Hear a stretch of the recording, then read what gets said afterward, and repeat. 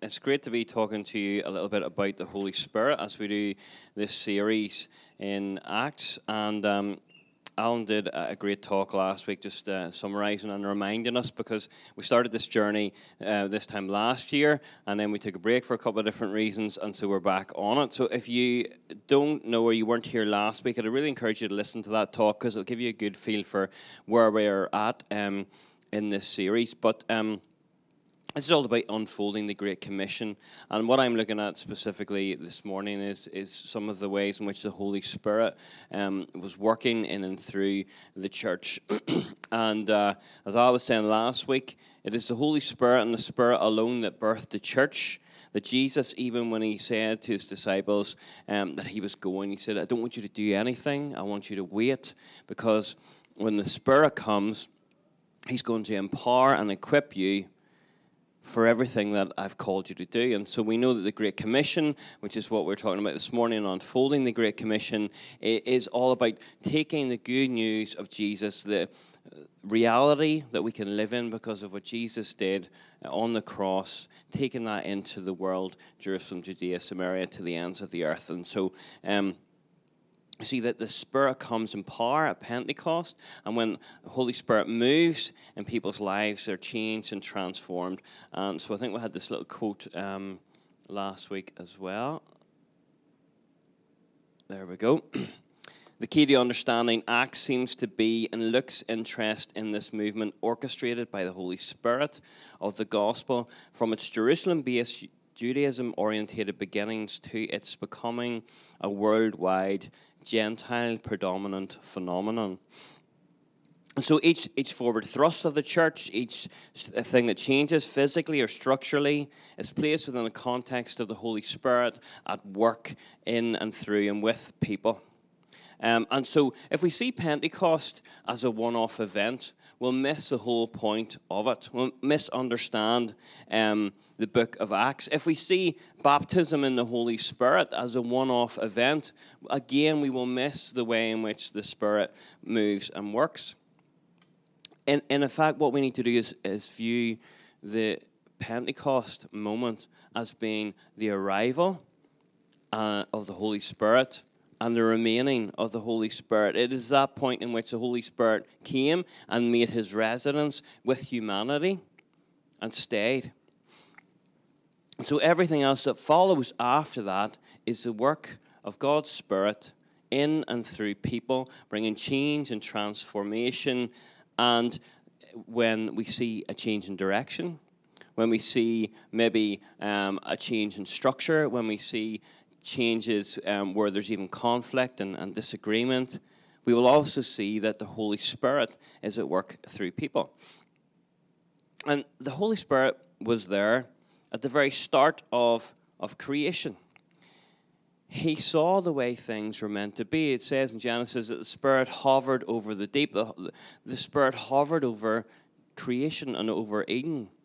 And one of the roles that the Holy Spirit does is to actually look at us as humanity and think, I know what these guys are supposed to look like. So what the Spirit does is a work of restoration. And one of the few positive things about social media is that people very often put up restoration projects, and I love that. So you'll see like a photograph of a really old beat-up car, and then it'll be completely restored, and it'll be amazing. Some of you might be into tractors, and you'll see them, who cares, being restored. For me, it's like old bicycles. So you see this really old bicycle restored to like perfect, pristine condition. You think, wow, that is amazing. And paintings as well, when they're restored. What happens is, for anything that is restored, it's brought back to the way that it was designed to be. The way the artist or the original creator of that thing decided, this is what I want to create, this is what I want it to look like. And they were very specific in that way. But over time, things get worn out, they get grubby, and they start to look less and less like the Creator's intended purpose. And so I'll give you an example here with the Mona Lisa. So some people and some artists reckon this is more what the Mona Lisa was supposed to look like, and so the vibrancy of the colors and the textures and the complexion are all completely different. Some people are good at restoration, and some people aren't.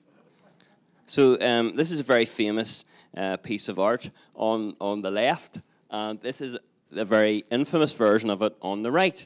But it's actually the same fresco. And so what happened in this lovely little Spanish church, and there's this beautiful painting of Jesus that was done in the 19th century, and it kind of got to the stage that it was in the middle there. And a little old lady looked up at it one day and thought, maybe we should really fix that.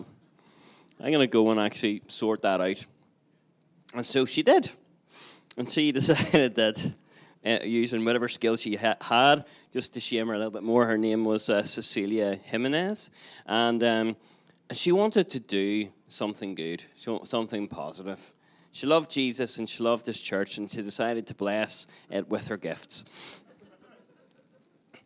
And so the purpose of restoration is to restore things back to their original design. But she was not the original designer, nor did she have the skill or the ability to restore something really well. And it might well be that actually she thought those two things looked the same because her eyesight was pretty bad. She was, I love the word octogenarian. It's just brilliant. She was over 80. But yeah, so that's what happens when people try to restore things. But what we have to realize is that so much of what Jesus does in our life through the Holy Spirit is a work of restoration. God sees us in our created, our intended purpose, and He's calling us back to that. And He's carefully taking off the layers of dirt and dust and mess from the world and the mistakes that we make and the hurt done to us through other people. But He's restoring us. And so spiritually, what should happen over time is that we start to not really recognize ourselves, and that people will say things to us like, you've really changed. There's something different about you. What is that? I knew you years ago, and now you're better, and don't be offended. So, you know what I mean? It's like, what has happened? It's the work of the Holy Spirit in our lives, changing and transforming us. And so the Holy Spirit is poured out again and again in the church, and the people are changed and transformed. And so when we read the Bible and we read about Peter, the guy that hung around with Jesus, that was quick-tempered, that denied Jesus 3 times, that, seemed to be all over the place. He then, as the Holy Spirit brings change and transformation to him, is a person who goes on to lead the church. And he's still a work in progress. And if you read Acts, you'll see that he doesn't always get it right. He's a work in progress, but he's changing, he's being transformed. But there's something about us, there's this little bit in us that doesn't like that actually we're not even secure enough in our identity and the fact that God loves us to allow change and transformation to happen, because we're almost slightly offended by it. What do you mean I have to change? What do you mean? Am I not good enough? Is this... And we struggle a bit with the idea that there's something not quite right with us. But if you were the person, Leonardo da Vinci, who painted the Mona Lisa, and you saw it way down the line, and people thought it was amazing, and you're like, no, it's not. It used to look absolutely fantastic. And if you were the original artist, you wouldn't want people to look at it like that on the left. You'd want people to see it in all of its glory. And so what Jesus does in our life and through the work of the Spirit is to never stop bringing us to a place of increased beauty and transformation and change. And part of us doesn't like that. Part of us just wants to stay the same. We don't want to change. We don't want to be transformed necessarily. But it's God's will and God's desire not to leave us in our broken state, but to bring us into increasing places of health. And so a little quotation just to help us with that from J.I. Packer. And it says, "The Christian's life in all its aspects, intellectual and ethical, devotional and relational, upsurging in worship and outgoing in witness, is supernatural. Only the Spirit can initiate and sustain it. So apart from him, not only will there be no lively believers and no lively congregations, there will be no believers and no congregations at all." Because everything is a work of the Spirit. We're all a work of the Spirit. On our passage today in Acts, we're going to look a little about that. And so I just want to do, for context sake, a little thing from Acts 11, which says, "Now those who had been scattered by the persecution that broke out when Stephen was killed traveled as far as Phoenicia, Cyprus, and Antioch, spreading the word only among Jews. Some of them, however, men from Cyprus and Cyrene, went to Antioch and began to speak to Greeks also, telling them the good news about the Lord Jesus. And the Lord's hand was with them, and a great number of people believed and turned to the Lord. News about this reached the church in Jerusalem, and they sent Barnabas to Antioch. When he arrived and saw what the grace of God had done, he was glad and encouraged them all to remain true to the Lord with all their hearts. He was a good man, full of the Holy Spirit and faith, and a great number of people were brought to the Lord. Then Barnabas went to Tarsus to look for Saul, and he found him, and he brought him to Antioch. For a whole year, Barnabas and Saul met in the church and taught great numbers of people. The disciples were first called Christians at Antioch. And so the context of a little passage that I want to look at now is the fact that the church was spreading, it was growing, it grew through persecution. It originally just was a movement within Jewish people, but also other people started to come to faith from outside of Judaism, and a lot of this happened in and around Antioch. And so the passage I just want to focus on slightly more this morning says that now in the church in Antioch, there were prophets and teachers: Barnabas, Simeon, called Niger, Lucius of Cyrene, Manaen. I'm not good at names either. Who was brought up with Herod the Tetrarch, and Saul. While they were worshipping the Lord and fasting, the Holy Spirit said, "Set apart for me Barnabas and Saul for the work to which I have called them." So after they had fasted and prayed, they placed their hands on them and sent them off. The two of them, sent on their way by the Holy Spirit, went down to Seleucia and sailed from there to Cyprus. And so I want you to notice that while they were worshipping the Lord and fasting, the Holy Spirit said, "Set apart Barnabas and Saul." And then again, the two of them were sent on their way by the Holy Spirit. And the way that this passage is written, the Holy Spirit is Barnabas, Saul. The Holy Spirit is another person in the story. He's all over the story. He's in the story all of the time. And he's referred to not as a thing, not as an it, not as a power, but as a person who is always at work in all of the stories, in all of the movements and decisions that happen in this story in Acts. And so we see that the Spirit is not just there for power, for us to feel something physically, although when he comes we do feel his power. But when it comes to decision making, when it comes to setting people apart, when it comes to imparting leadership and authority, when it comes to revealing sin, when it comes to appointing leaders, when it comes to power over demonic forces, Holy Spirit as a person is always at work. He's there in every single moment. And what we need to realize is that that is essential, that we learn to cooperate and work with and function alongside Holy Spirit as if he is someone who is a member of our congregation, but also God. He's someone that we can talk to, interact with, that involve in our conversations and our decisions. And the reason why he is because we are a new and continually being transformed humanity. We are people of the Spirit. And so for us to function outside of the work of the Spirit doesn't really actually make any sense.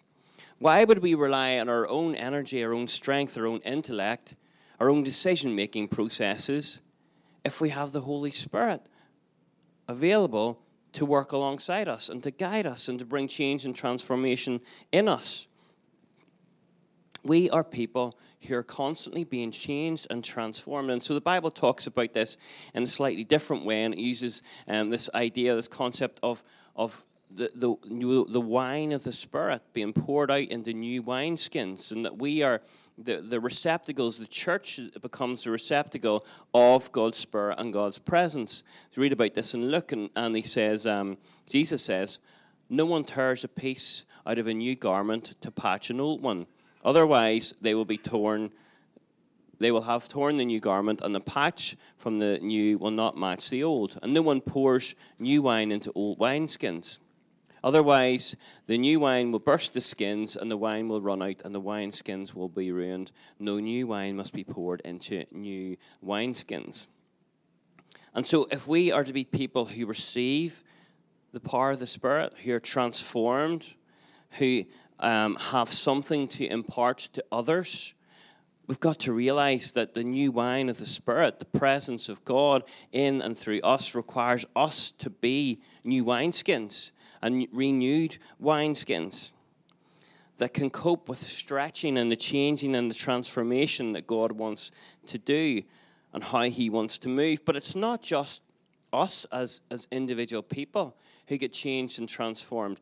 It's the church as well. The church is a new wineskin. And the thing about that is then that we have to be okay with church changing, with the shape of church changing, with the function, with the location of a church changing. We have to be okay with that because it's always on the move. It's always being transformed. It's a missional movement, and so we'd expect things to be different.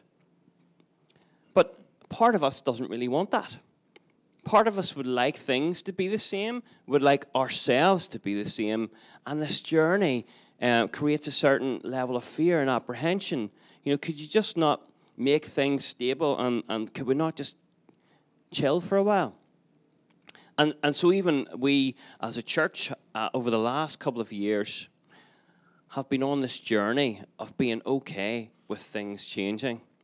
So we started the church a couple of years ago. Where are we going to meet? So we end up meeting in the High Street Mall. And over the time, we've met in units. Our kids' ministry have been in units up and down the mall. We took over this space recently. We've changed spaces here. We've turned layout things around there. And even simple things like that at times create anxiety. And we think, well, why does things have to change? And we know that in a number of months' time, we'll not even be here, that this unit will be bulldozed. And in a very simple way, what we have to ask is, what is God teaching us through that? How do we understand him and the way that he moves? What's important and what's not? Is it important that we have a big sign and a fancy building and that we have the most comfortable seats? Or is it more important about what's going on inside of people and what's going on inside of hearts, lives, and hearts being changed and transformed? And it's not that buildings and stuff like that are unimportant. I think about that sort of stuff a lot. But compared to what God wants to do to bring change and transformation to society, to see the world turned upside down and turned towards him, these things are actually unimportant. We've got to be flexible. We've got to be willing to be moved by God. Because in his church and through the people in it, he wants to reveal himself to the entire world. And so it even says in Ephesians 3, his intent is that now through the church, the manifold wisdom of God should be known. The manifold wisdom of God is to be known through us, and how God is working in us, and how God is working through us. And that's a big thing to live up to. That's something that we cannot do on our own. And so how we function and how we operate and cooperate with the Spirit becomes vitally important.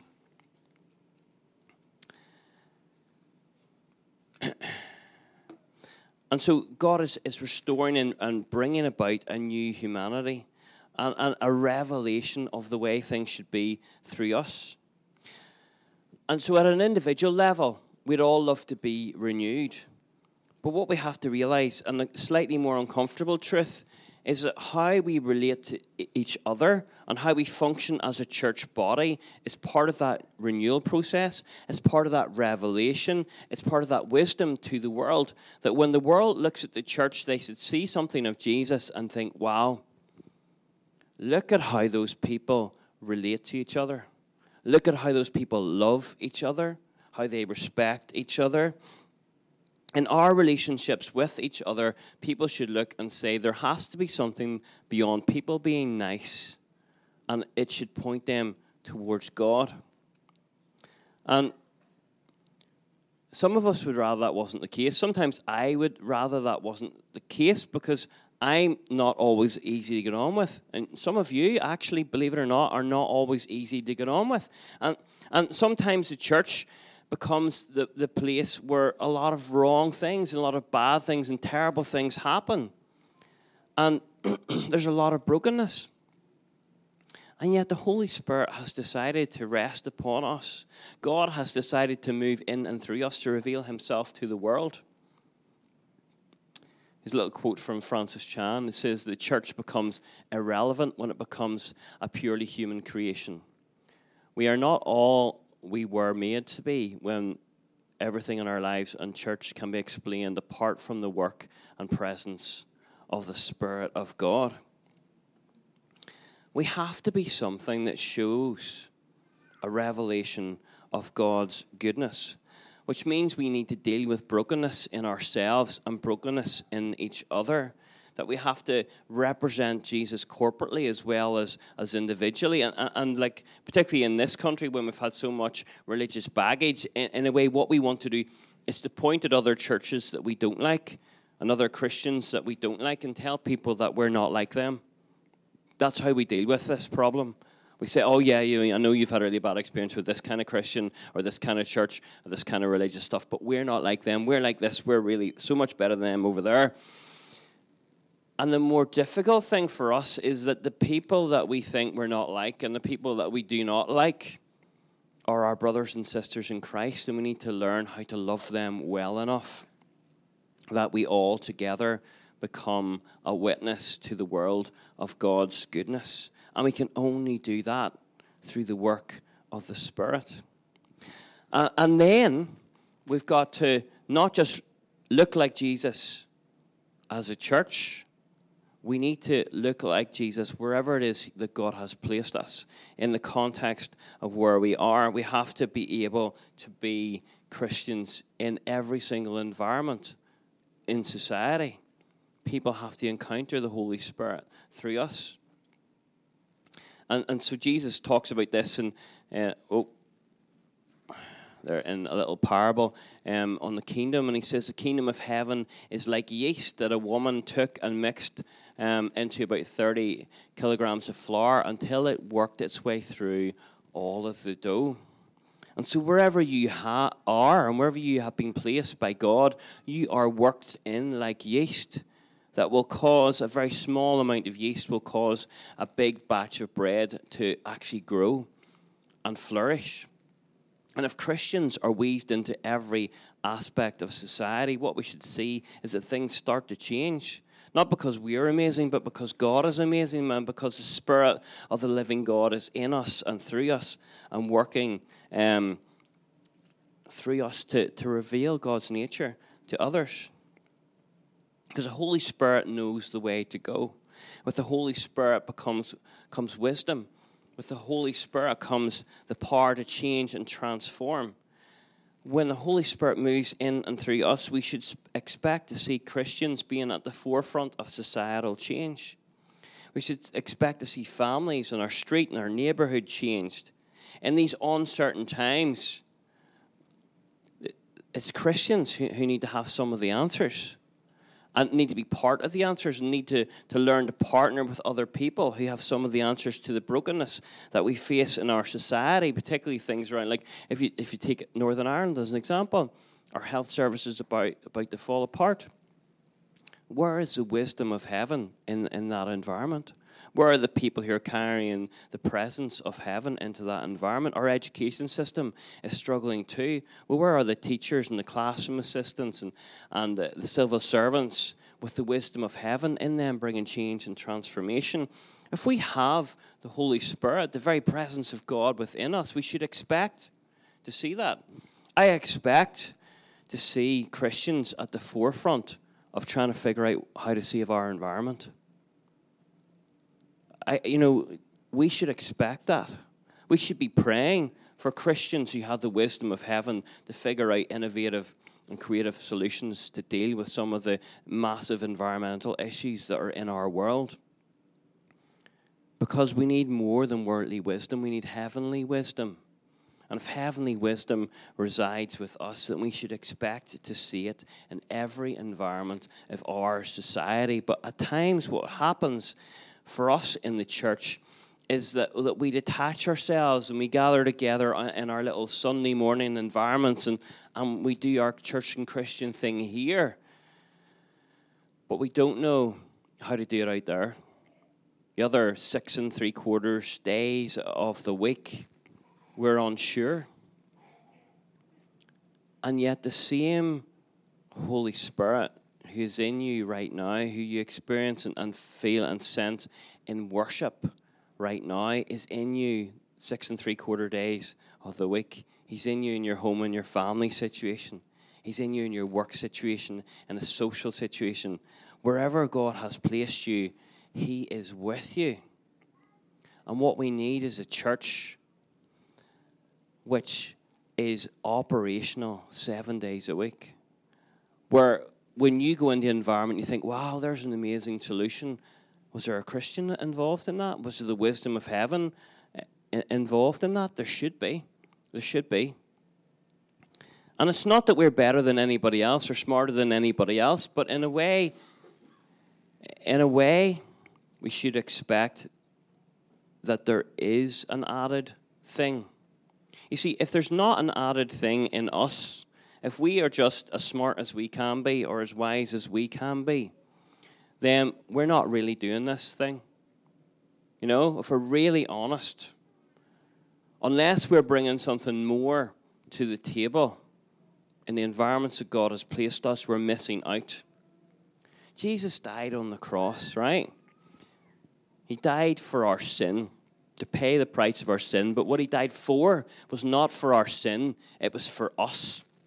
It was for relationship with us. He came to come so we could experience relationship with God in all of its fullness. And so we should never settle for salvation. Salvation is not what Jesus was about. He was about, so salvation is just a context for restoration. God is about the restoration of humanity. Salvation gets us in the door, but it's in the door of God's kingdom. And it's everything that comes after that. It's a revelation of God's goodness. It's a revelation of our purpose and our identity. It's a revelation of our stewardship of the earth. And it comes with the person of the Holy Spirit to enable us to do these things, to think about what it looks like for the kingdom of heaven, the way things God says are, or the way things are in heaven, coming here on earth all of the time. That's what we're about. And when we try to do it on our own strength, it's not going to work. So this is a little Corrie ten Boom, fantastic missionary and activist in Holland during the Second World War. But she said that trying to do the Lord's work in your own strength is the most confusing, exhausting, and tedious of all work. But when you're filled with the Holy Spirit, the ministry of Jesus just flows out of you. You see, we owe the world an encounter with God, not an encounter with us on our best day. But how do we navigate this deeply confusing and difficult world? I was thinking about sat-nav, And I had to go and pick up somebody this morning from a place I didn't normally pick them up from. And so I put on the sat-nav because I was late. And the sat-nav told me how to get there. It said, turn left here, drive a mile there, turn right there, go here, go there. And it got me to the right place. And you know that how the Holy Spirit works is nothing to do with the way sat-nav works. Absolutely nothing to do. That's not how the Holy Spirit works. The Holy Spirit is not sat-nav for your life. And nor should it be. Do you know what happens if you use sat-nav over a long period of time? You don't know how to get anywhere. You don't know where anywhere is.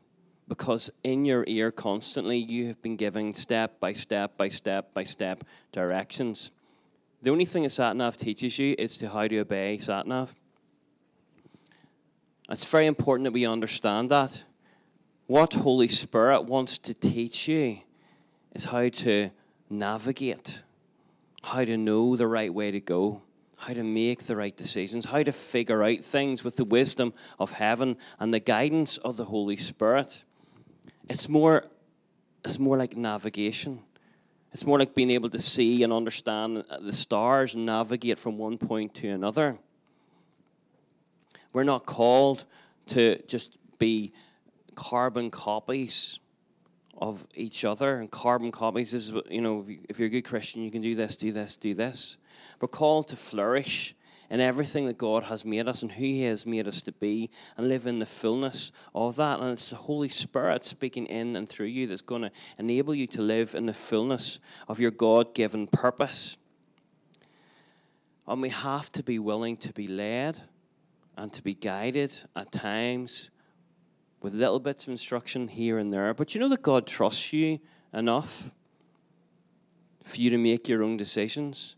That God has given you enough wisdom that He knows you're going to know the right way to go. You're going to know His will in certain situations because you know Him. I have 3 children, and my desire for them is not that they'll do exactly what I tell them for the rest of their lives, but it's that in telling them the right way to go, they'll figure out the right way to go themselves. And I think but I'll always be there for them. I'll always be there alongside them to give them guidance and help and strength in whatever way I can. And for too long, I think the church has tried to be like a sat-nav for people. Just do this, do this, do this, don't do this, don't do this, don't do this. That's not the way things are. The early Celtic church used to call the Holy Spirit the wild goose. Because it turns out you can't train a goose, right? You can't make it a household pet. And so we follow someone who is free. And we're called to walk in the steps and in the way of freedom too. And so what that looks like for you is going to be unique. We're not going to all be the same. But we're all going to reflect the heart of Jesus in the environments that we're in. And so just as a band is coming up, we want to just lean into a little bit more worship this morning. And my question for you is, do you know the Holy Spirit's voice? Can you hear Him? Do you involve Him in your decision-making? Do you recognize that the wisdom of heaven is here for you? Are you willing to be changed and to be transformed? Or is there a part of you that's almost slightly offended by the fact that God might want to change you? That actually you're probably going to look different in a year or 2 years' time. You're probably going to behave differently, have different attitudes because you're becoming more and more like Jesus. And maybe we need to be more okay with that. Maybe we need to be more okay with the fact that we don't know everything. You might have been a Christian for 30 years. You don't know everything. There's more for you to know. Are we okay with the ways in which God wants to change us and transform us and bring us into His likeness? It's only when we do these things that we're going to be able to fulfill and live out the Great Commission to see God's kingdom come and God's will be done. When I look at the mess and brokenness in the world, I think we need God and we need revival. But we don't just need the experience of that. Our world needs revived people. Our world needs every single person in this room revived, changed, empowered, equipped to bring God's kingdom wherever they are. That's what revival, true revival, will look like. It will look like something a lot more that happens out there 6 3/4 days of the week than it will something that happens in here. What happens in here will just be part of the process. But what happens out there, that's where things really, really start to bring change, where Jesus walks with us and amongst us, bringing life. So why don't we stand, and we're going to worship, and I've got kind of 10 or 15 minutes. We're going to take communion as part of that too. But let's be responsive to what God wants to say to us this morning.